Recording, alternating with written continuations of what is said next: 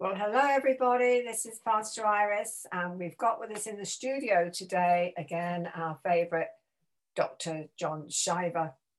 Hi, John. How are you doing? Well, good morning, Iris. It's wonderful to be back on the other side of the Atlantic with you again today.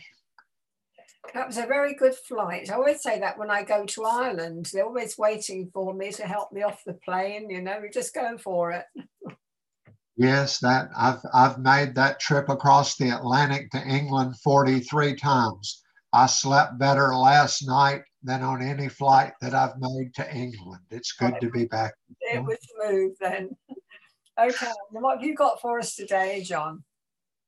Well. What are we going to do with this today?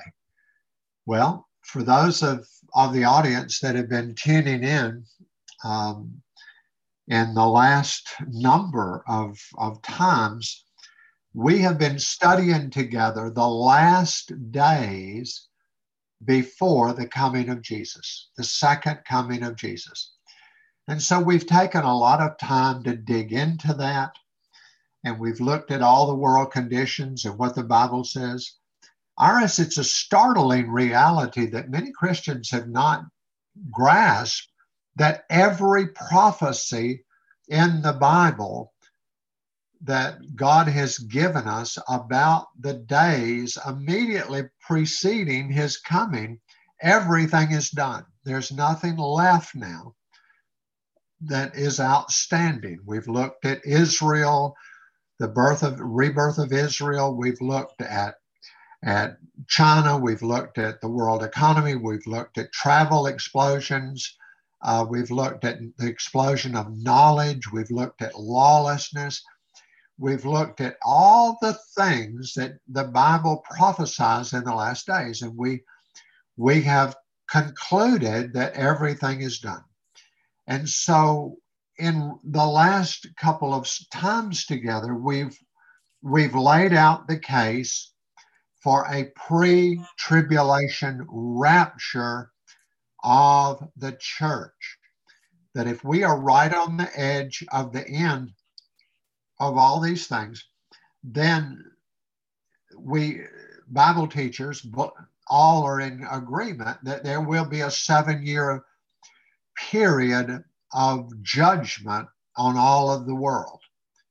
And over 50% of all the people alive and that are going to be dead. Everything, it's going to be a horrendous. Jesus said, except the days be shortened, no one would even survive.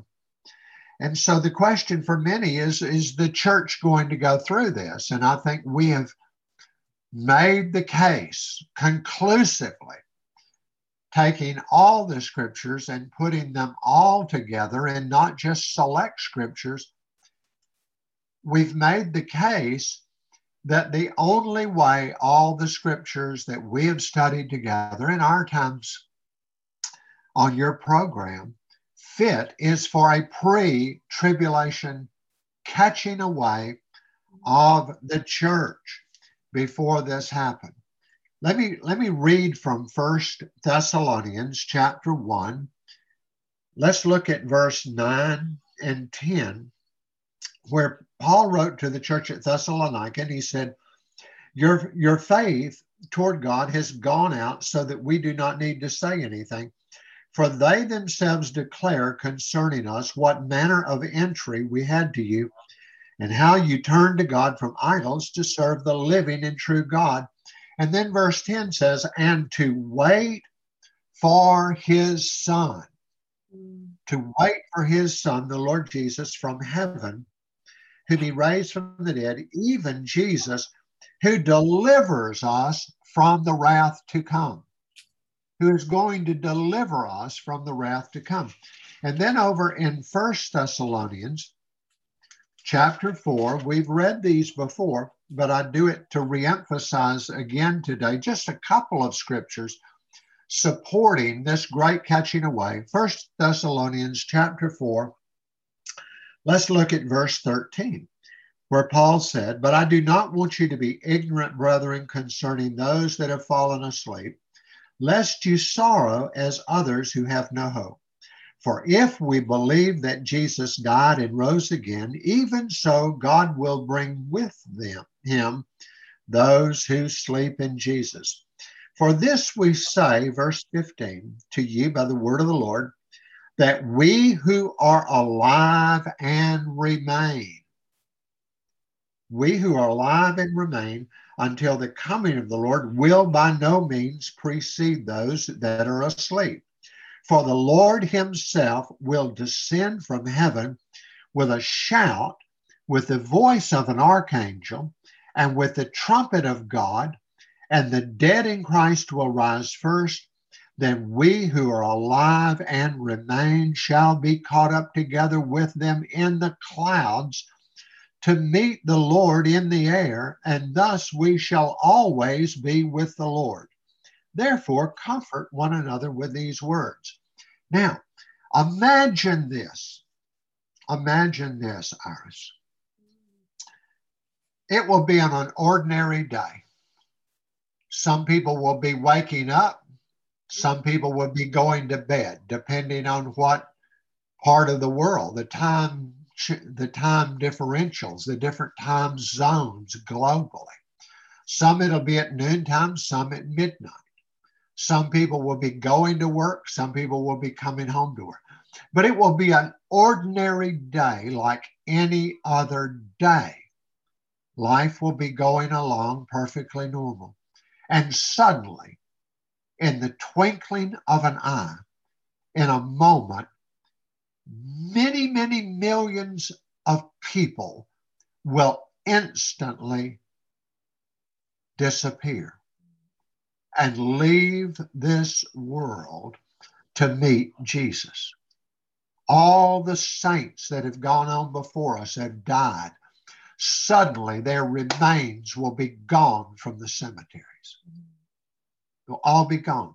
All of us that are alive will be in a moment, in a breath of suddenly caught up together and to meet Jesus for the very first time, to be escorted out of this world into heaven. We'll have glorified bodies, no glasses, no doctors, no pills, no aches, no pains, in a moment of time. I cannot get my head around that, but it is going to happen.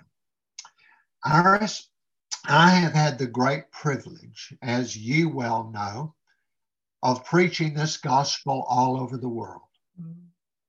I have been allowed by God 19 times to stand on the evangelistic crusade platforms in India and see tens and hundreds of thousands of the poorest people in the world hear the gospel and come to Jesus. I've done the same thing in South America. I've done the same thing in Pakistan. And I've often wondered what it will be like on that day for people that have never known anything but the worst of poverty, the worst of suffering, the most hopeless existence, and yet they were born into it. They live their lives in it, and they die within it without any hope. To, in that moment, be caught up together in the clouds to meet Jesus, to go into heaven. And so we have been talking about the last days. We've been talking about the rapture. In our last time together, we talked about a brief overview of the 7 years of tribulation on the earth. But Iris, today we're going to get to the good part. And that is, what will the church, what will all of these millions and millions and millions and maybe billions of people that were alive on the earth, what will we be doing in heaven with Jesus? Wow. While tribulation is on earth. Now, I've just begun to scratch the surface of this, and I'm not going to rush, if that's okay with you. That's fine. I don't want to rush. I do not know the exact date that Jesus is coming. I believe it is very, very soon. I believe it'll be in your lifetime and in my lifetime. But what if it's not? What if you graduate to heaven, I graduate to heaven, many of your audience graduate to heaven before Jesus comes? Well, that'll be just fine. We go to heaven either way. But that said, we're not putting dates on things. But what if it's close? One thing is certain. Every person hearing your program today that loves Jesus is going to be a part of everything we're going to start talking about. Whether you're a part of the rapture or not, I don't know. Because I don't know when he's coming. But everything in our study of the Word of God, beginning today, you're going to be there. I'm going to be there. Every one of your audience that knows Jesus and loves him is ready to go when that trump sounds. This is going to be a part of all of our futures. And I believe it's going to be soon. So I'm excited, but I'm not going to rush. This is like sitting down with a 16-ounce ribeye steak, a baked potato as big as a football, all of the trimmings, all of the everything. You just don't want to try to gobble it up. You want to enjoy every bite.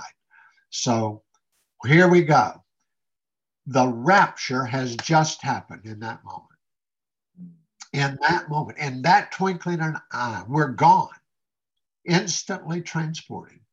And now we stand in the presence of Jesus. What's happening?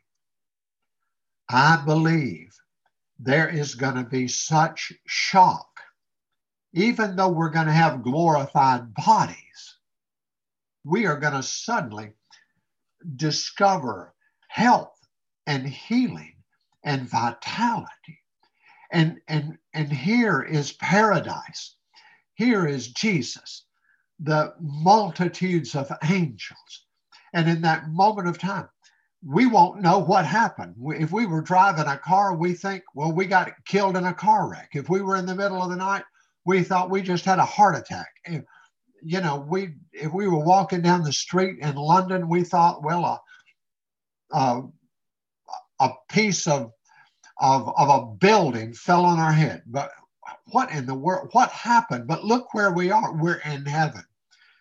Well, I believe there's going to be just such a great outpouring of joy and rejoicing and worship and weeping with tears of joy and celebration in that day. It's going to take, we're going to have culture shock in a wonderful way. Yeah.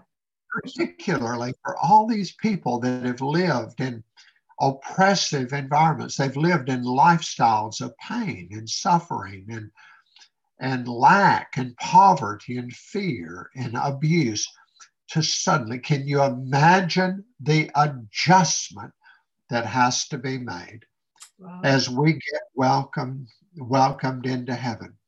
I have to be honest and say that I'm going to be as overwhelmed as anybody. Yeah, me to too. get. I'm going to be as overwhelmed as anybody. But one of the things I keep in my mind to do is not get so overwhelmed that I can't watch the reaction of others. Because I've spent my life preaching this gospel and preaching the gospel and praying for people and wanting to see people be touched by God and seeing God touch people. I've got to keep one eye on Jesus and all that's happening, but I want to keep the other eye on all these other precious people, because it's going to be a joy in my heart, not just for myself, but to watch so many other people coming into this moment. It is going to be absolutely glorious. Yeah. Well, I don't know how all of this is going to play out. It's going to take some time for all of us to get acclimated. It's going to take us all a time to get settled down. It's going to take all of us a little bit of time to get adjusted to what has now happened to us, that we have been caught up and we have now met Jesus. He is there. We are in heaven. We are safe. The cares of this world are now gone forever. But then two things are going to happen over the next 7 years while all hell is breaking out on the earth, while the Antichrist comes into the chaos. And I believe the Antichrist is alive and well today. He's just waiting for his time. And he cannot move until we're taken out and the Holy Spirit is taken out. Iris, think what the world would be like today if there were no one praying. Oh. What would this world be like if there was no one worshiping? Yeah. What would this world be like if there was no one believing God and having faith? Well, all of that's going to be taken up and out at the great catching away of the church. And when the Holy Spirit has been removed, then the Antichrist is free to move. He's going to move quickly and be doing all this stuff. Wars are going to break out. I believe regional nuclear exchanges will take place, killing millions. Earthquakes, collapse, economic total chaos. All of these things are going to begin to sweep across the earth like a virus. But in that same period of time, what is going to be happening to the church while we are in heaven? Well, there are going to be two things, and I want to get into the first one of those things this morning in our time. The first one is what we call the judgment seat of Christ, which is also known as the Bema, B-E-M-A, judgment seat of Christ. Now, you're saying we're going to have to stand before the Lord in judgment? Yes. Yes. Now, I want everyone hearing this broadcast, I want everyone hearing this teaching to sit up straight and listen with both of your ears. This is not going to be a judgment about whether people go to heaven or go to hell. It is not a judgment of condemnation. It is not a judgment of punishment. No, there is therefore now no condemnation to those who are in Christ Jesus. We have been washed by the blood of Jesus. Our sins have been separated from us as far as the east is from the west. Now think about how far is the east from the west.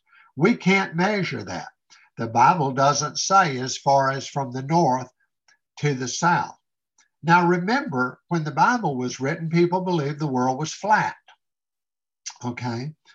But the Bible didn't say God separated it from the north to the south. Do you realize if you go straight north and you keep going north, you hit the North Pole, and when you step on the other side of the North Pole, now you're going south.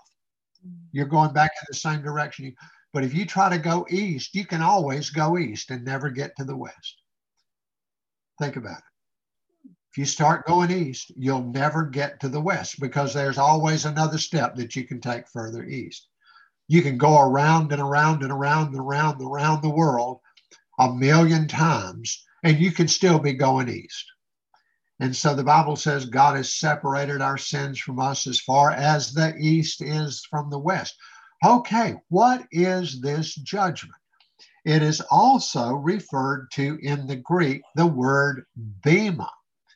And what bema was is a Greek word signifying, it actually comes from the original Greek Olympics. When the Greeks, all the World Olympics originally were birthed in Greece.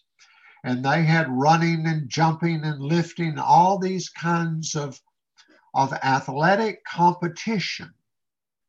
And what the Bema judgment seat was, is the judges sat at a great bar like judges, and the contestants that had competed in the Olympics came and stood on a platform before the judges to receive rewards, to receive the prize. That's what Paul was talking about. I have run the race. I have finished my course. Therefore, there is now laid up for me a crown of righteousness, which the Lord will give to me on that day. So what is this judgment seat? It is standing before the Lord to receive a commendation, a reward that lasts for all of eternity. Wow. You see, one of the things we struggle with today are so many Christians just believe we can, they've believed a false message of hyper grace, which to the extreme says you can live any way you want to live and still go to heaven. Well, that's a lie right out of the pit of hell. We cannot live however we want to live and still go to heaven. And there are going to be people that will one day think they're going to heaven, will wind up in hell because of the lawlessness that masquerading as grace. We're not going to get into that today. But there will also be, Iris, a reward for those who have lived lives that will not be given to those who haven't lived lives serving the Lord. Now, I want to give you some scriptures to support this. The first one is found, now I'm not going to give you all of them, because if your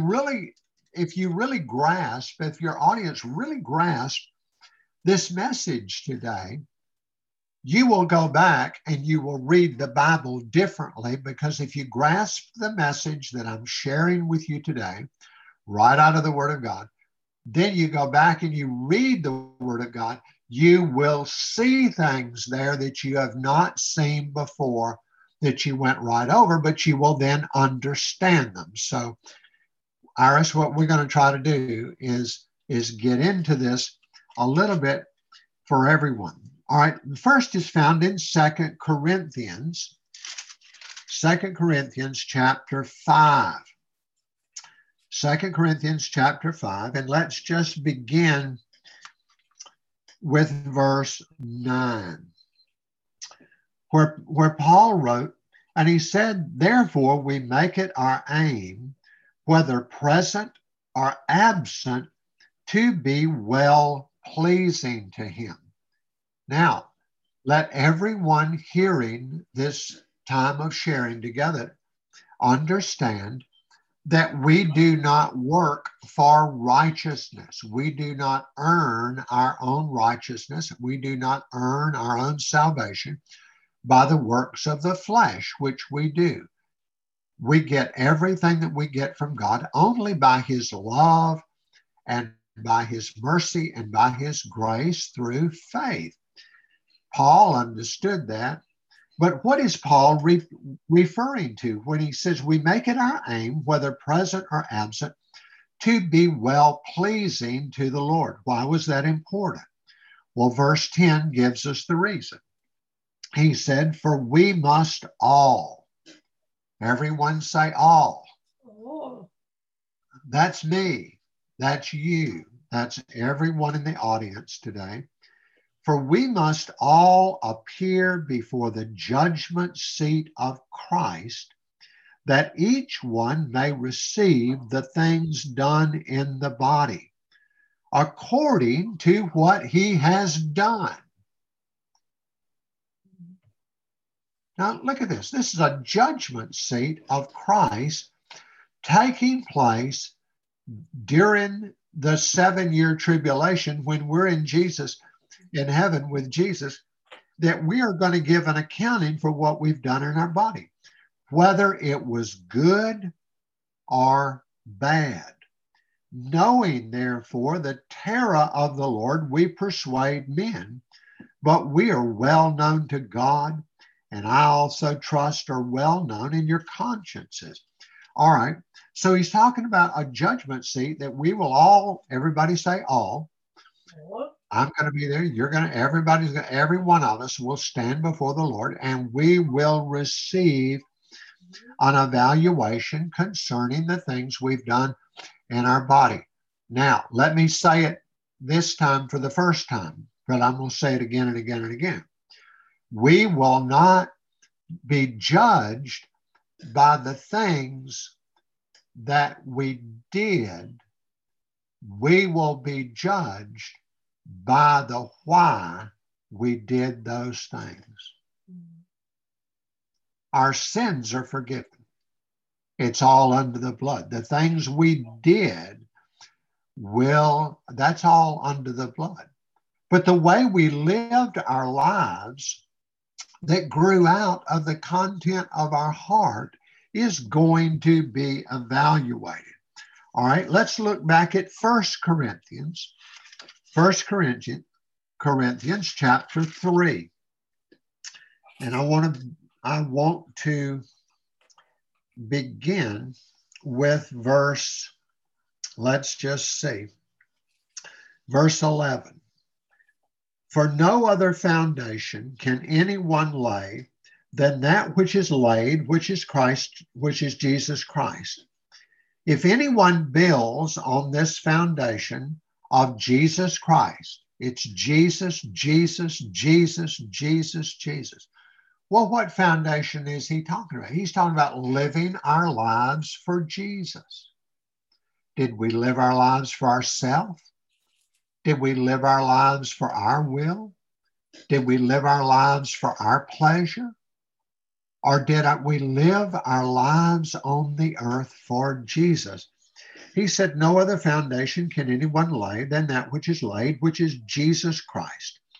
Now, if anyone builds on this foundation with gold, silver, precious stones, wood, hay, and straw, each one's work will become clear. For the day. Now notice the word day there is capitalized. What day is he referring to? He's referring to the day of the judgment seat of Christ. That's what he's describing here. He said, for the day will declare it, because it will be revealed by fire, and the fire will test each one's work of what sort it is. Now go back and make a comparison. There's gold, silver, precious stones, wood, hay, and straw. Now you can take gold and put gold in a fire, and gold will become purer. It will become better gold because impurities will be burned out. It can be silver, and the silver will become only more valuable because any impurities will be burned out. You can put diamonds in a fire, and when the fire is out, you can take the diamonds out, wash them off with good soap, and the diamonds were never affected by the fire. But if you put wood in the fire, it's going to be burned up. If you put hay in the fire, it's going to be burned up. If you put straw in the fire, it is going to be burned up. There will be nothing left but ashes. Gold, silver, precious stones will stay there however long the fire burns. Wood, hay, and straw will be burned up in a matter of a few seconds. And so this judgment seat will be a testing. Verse 14 says, if anyone's work which he is built on endures the fire, he will receive a reward. If anyone's work is burned up, he will suffer loss. But look at this. But he himself will be saved, yet so as by fire. Now, a person that built their whole life on wood, hay, and stubble, when they stand before the Lord that day, if they are saved, all of that, the full content of their life will be burned up. But they'll still be saved. They're still going to go into heaven. And they will live in heaven for eternity. But they will have no reward. Now, Iris, one of the things that we somehow just get caught up in is if you get to heaven, everybody's the same. It's not true. It's not going to be true. You see, heaven is not going to be a communist state where everybody's just equal. Look back with me at Romans chapter 14. Romans chapter 14. There are going to be rewards in heaven that are going to last forever and ever and ever and ever. And so let's go to Romans 14. Let's start with a simple little thing like judgment. Verse 10. Why do you judge your brother, Paul said? Or why do you show contempt for your brother? For we shall all stand before the judgment seat of Christ. For it is written, as I live, says the Lord, every knee will bow to me and every tongue shall confess to God. So then each of us shall give an account to himself to God. Iris, do you realize that people that have lived their life judging everybody around them, they judge their pastor, they judge their fellow believers, they spend their whole lives judging every jot and tittle of what other people believe and trying to be the gospel police that go around writing everybody a ticket that disagrees with them. They judge their pastors. Pastors judge other pastors, exalt themselves over others. And the Bible is saying, why do you spend your life judging? Remember, Jesus talked about judgment and how deadly it can be, because for this reason, on that day before the judgment seat of Christ, when we stand there, we will be judged with the same measurement that we've spent our life judging other people. Now that's scary. Yeah. Does that mean we agree with everybody? No. But you see, we can disagree without being disagreeable. We can disagree among ourselves without being disagreeable. We can forgive, we can love, we can bless, we can agree to disagree and continue to walk in love and let God sort it all out. But if we spend our lives, you see, living in judgment of this and judgment of that, and these Christians, that church, that pastor, that leader, those people over there, on that day, the fire of God is going to come. Now, let me tell a quick story about a man of God that lived some years ago. And he was very, very sick. He had double pneumonia.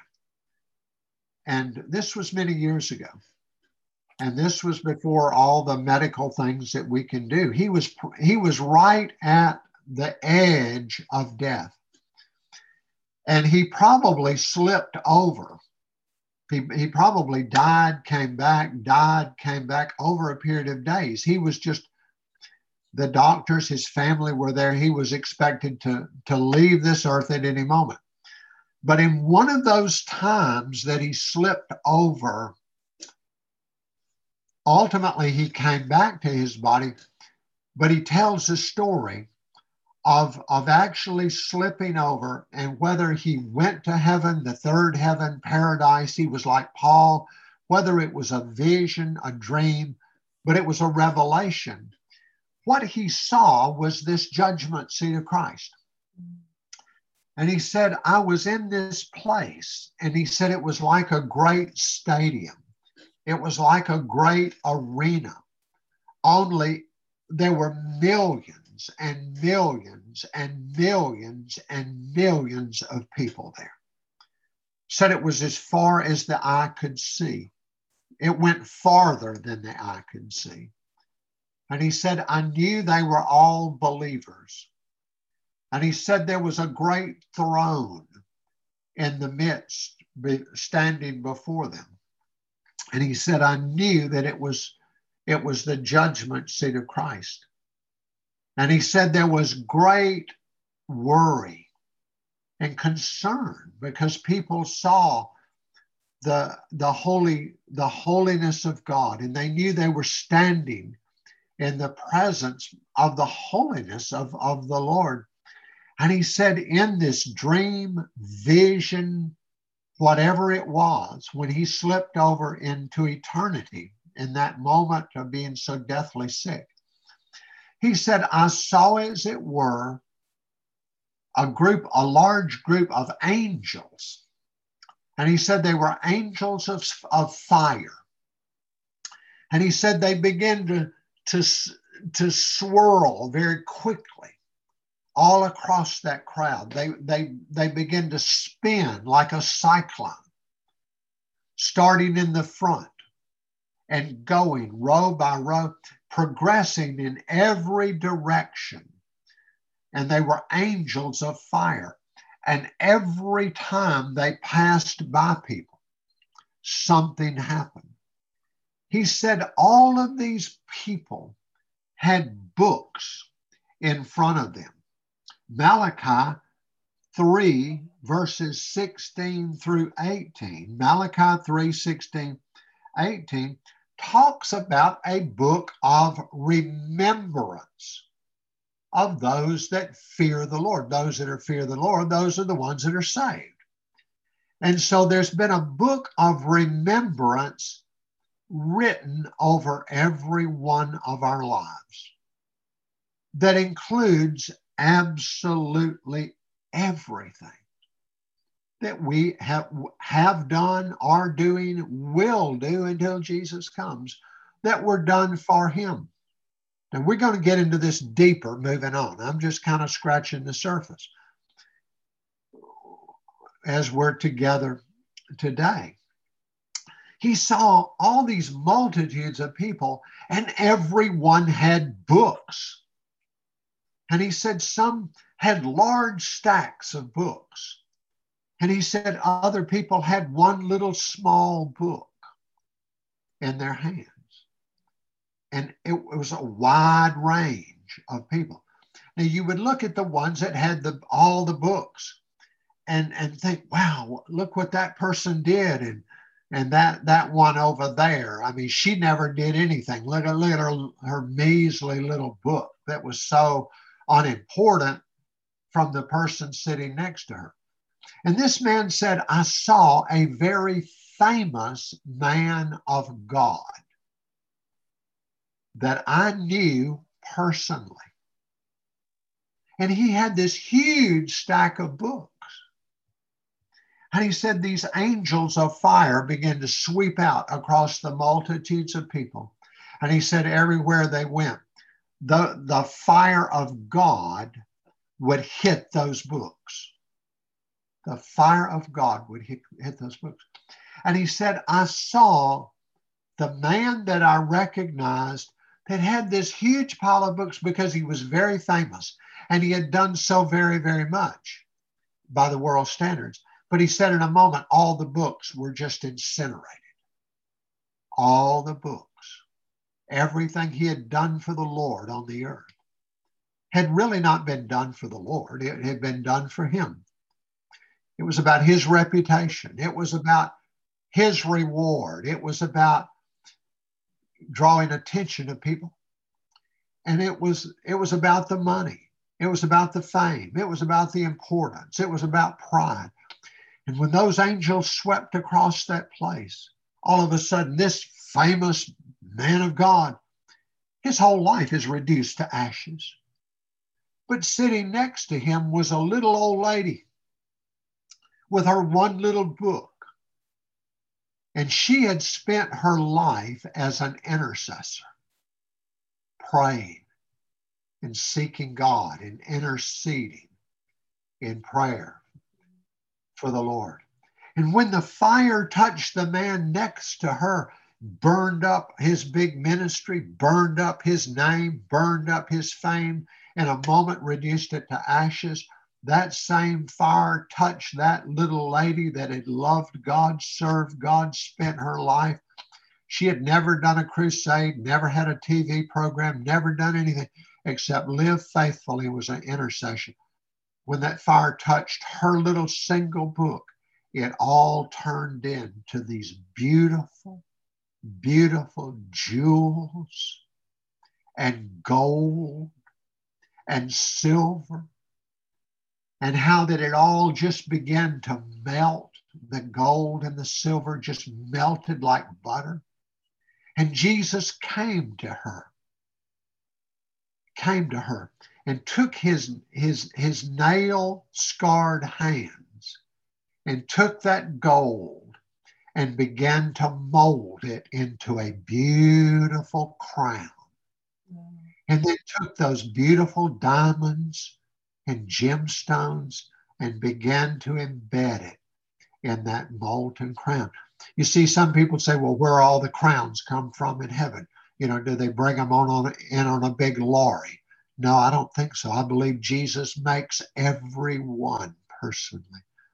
And to that woman's astonishment, that fire, Jesus took the whole work of her life on the earth and made it into a beautiful diamond-studded, emerald-studded crown. That was hers. Now, do you say, well, John, that's not in the Bible? I agree, it's not in the Bible. That story is not in the Bible, but we know crowns are in the Bible. And we know that Paul was after a crown, and we know, and I'm going to get into other scriptures as we move along in our study. I mean, remember, Jesus said in Revelation 3:11, and that was for you and me and everybody in your audience. He said, let no one steal your crown. He wasn't talking to Paul. Paul was already in heaven. He was talking about people on the earth in Revelation chapter 11. Let nobody steal it. In 2 John verse 8, the Bible says, be careful that you get your full reward. Well, anyway, let's move on. Well, what's this judgment seat going to be all about? It is going to be a separation of all the wood, hay, and straw of life lived on the earth for other things other than Jesus, from those who live. You see, holiness matters. I want to show you a scripture in 1 Peter. In 1 Peter chapter 1. 1 Peter chapter 1. You don't hear many people preaching these things these days.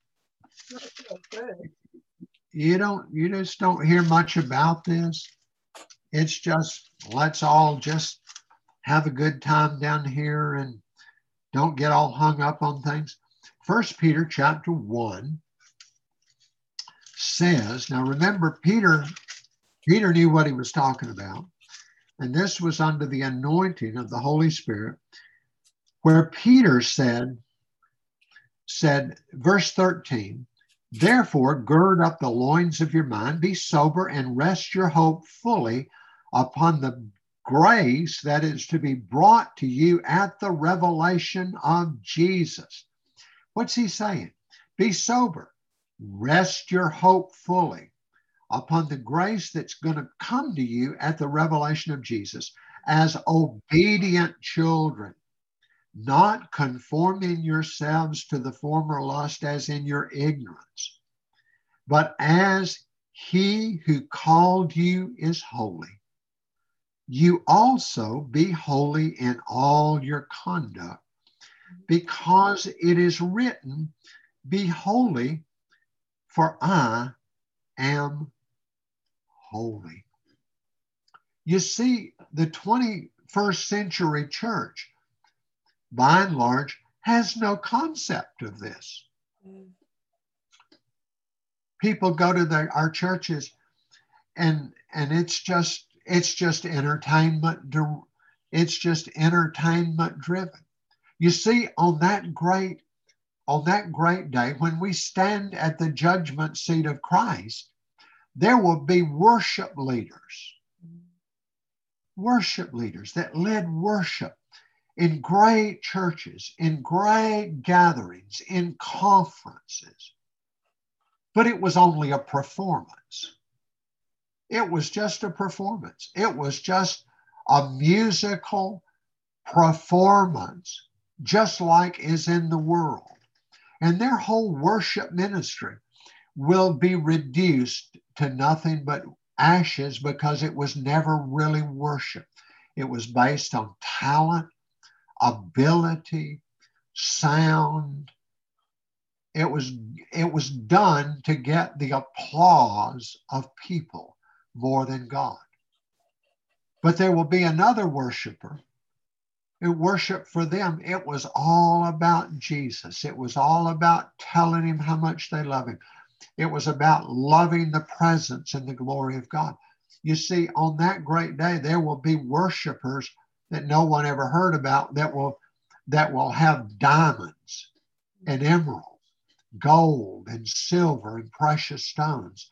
And there will be multi-millionaire worship leaders that have led worship in front of millions of people and made vast amounts of money selling their music and their talent, that on that day they will have nothing because of this issue of holiness.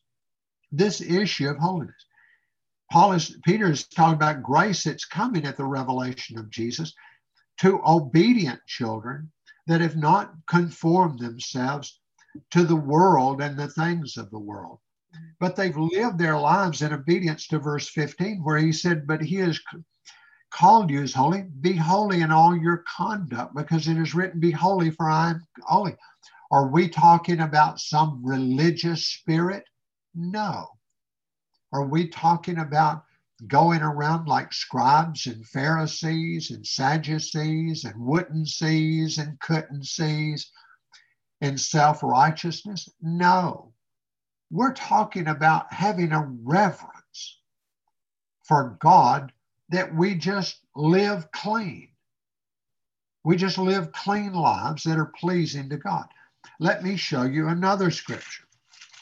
And there are so many scriptures, so many that we're just hitting on just a few. In Hebrews chapter 12. Now, Hebrews chapter 12, this is scary.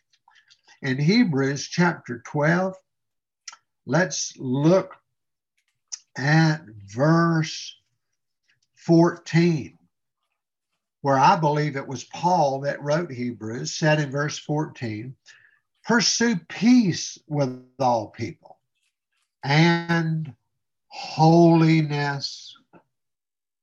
Now that's a message that the church needs to hear, that we need to pursue peace with one another, love one another, not be angry and disagreeable, full of strife, competition. We're gonna stand before the Lord one day.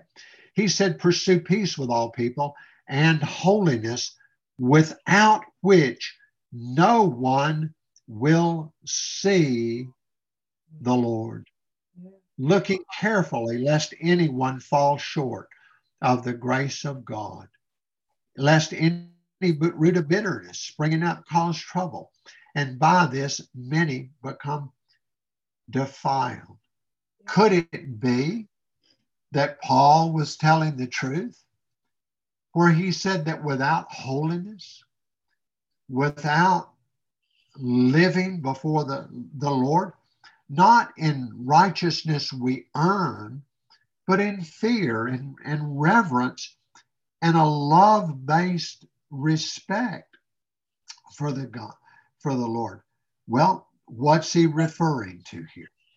He's referring to when Jesus said, "He that seeks to save his life will lose it.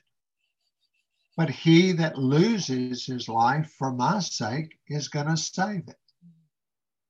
Now, when I was a young Christian, I used to read that scripture and think he was talking about martyrs, people that are beheaded, people in places like India, Pakistan, in China, where governments, religious systems forbid people to worship God. And if you worship, well, they kill you for your faith. They put you in jail. They martyr you. That's not what Jesus was talking about. He said, "He that saves his life will lose it. He that loses his life for my sake will save it." He was not talking about martyrdom at all. He was talking about giving up our lives in the respect that we give up our wills, that we live our lives for ourselves. Yeah. I want what I want whenever I want it, and I'm going to have my own way, and I'm going to do my own thing, and I'm saved. I'll get to heaven. Well, I'm not so sure for many of us. But the Bible says that without holiness, without living a lifestyle of serving the Lord and yielding to the Lord, well, it's a dangerous, dangerous place to be in. Well, we could keep going on and on and on with this to illustrate these truths by many scriptures.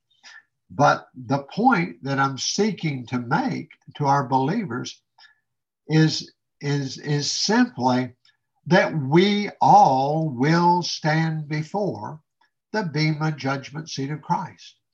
And we will be given great reward for our faithfulness. We will be given great reward and blessing for our obedience, for our living right and living clean, not out of religious bondage, but because we've got a heart that loves Jesus. Jesus says, "If you love me, you will keep my commandments."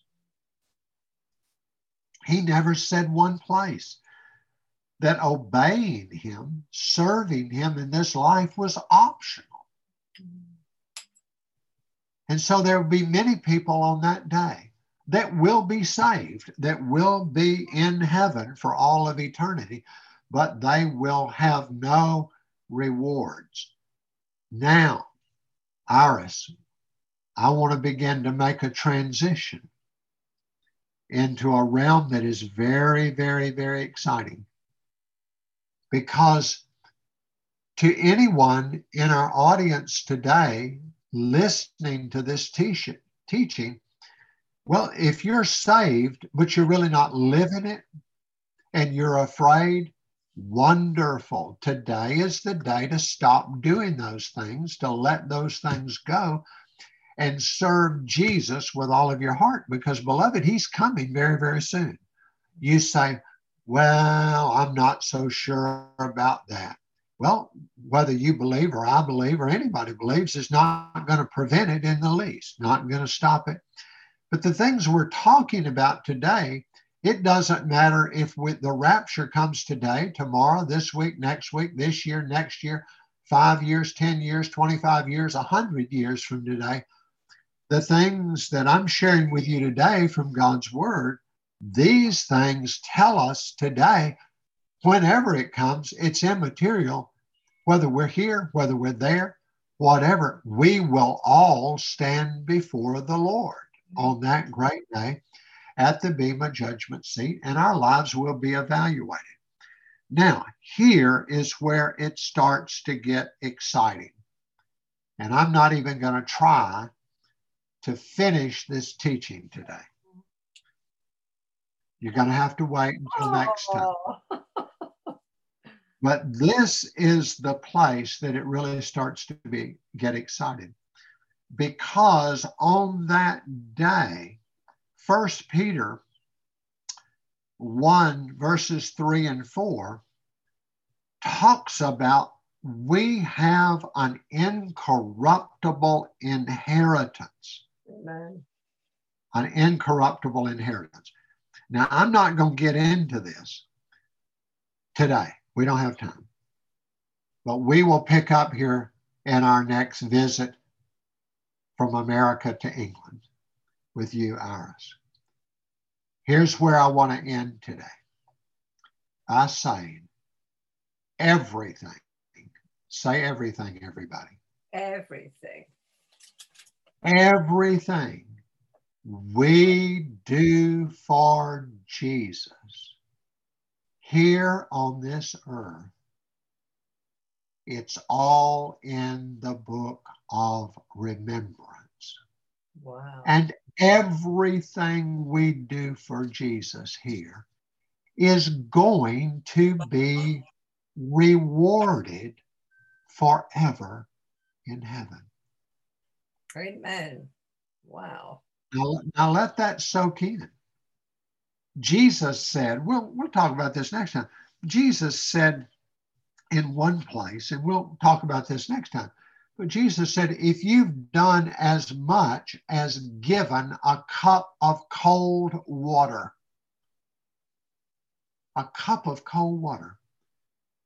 to one who serves him. How many times have I been preaching? Iris, you've been in many of our meetings in the UK. I've been preaching and teaching, and my voice is tired, and somebody would give me a bottle of water just to take a sip. Did you know that every one of those times and all of those meetings we've been together in the UK where you were, that anybody gave a little bottle of water? Did you know on that great, glorious Bema judgment, not even one bottle of water given to help a man or woman of God, even that on that day will be rewarded. Wow. We've never given a penny to God in tithes and offerings that is not going to be blessed in eternity. We've never shared the gospel. We've never taught a class. We've never been an usher or a catcher or a janitor or a worker, a worship team member, a sound person that runs the sound. Nothing we have ever done in this life for Jesus will escape having been recorded in the book of remembrance. And on that great, glorious day, everything done for him with a heart of love, not for ourselves, but we did it because we loved him and served him. It shall be tried by fire. And on that day, that which was done out of love and obedience, worship of him, glory to God, it's all in the book. Amen. On that day. Now I want to close right now. Our time is almost up. But on that day, Iris, I don't know how all of this is going to work out because the Lord didn't tell us in his word how it was all going to work out. But there are going to be believers in heaven that are going to enjoy benefits and blessings in heaven for eternity that will be greater than the believers that did not earn those rewards while they're on there. Yeah. When the Greek athletes stood at the Bema judgment seat of the Greek Olympics, everybody didn't get a participation reward. No, they gave the gold, they gave the silver, they gave the bronze, they gave a wide variety of awards to those who had competed.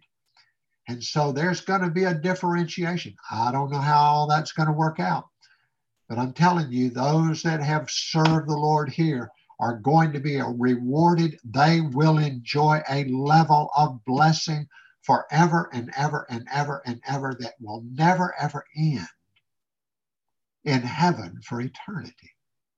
That will be greater than those who didn't. And so there we are. Our time is up. We're not done, but we're going to pick up here next time. Well, that's amazing. That went so quickly and so interesting. I'm sure our listeners are just going to be waiting with a bated breath, John, for the next episode. I want to keep going right now, but we don't have time. No, not today. I know that you can't. It wouldn't be the first time you have, though. No, it's really it's going to be good. Yeah. It's going to be wonderful. Absolutely. We've got much to look forward to. And this is a reality. This is all of us. This is not something that whatever. No, this is our future that I'm talking about. We will all stand there. And so on that great day, great reward is coming. Wonderful. Wonderful. Well, we just have to say goodbye for everybody right now. And we would just have to wait. Never mind, folks. We will be back. See you again soon. Bye-bye now.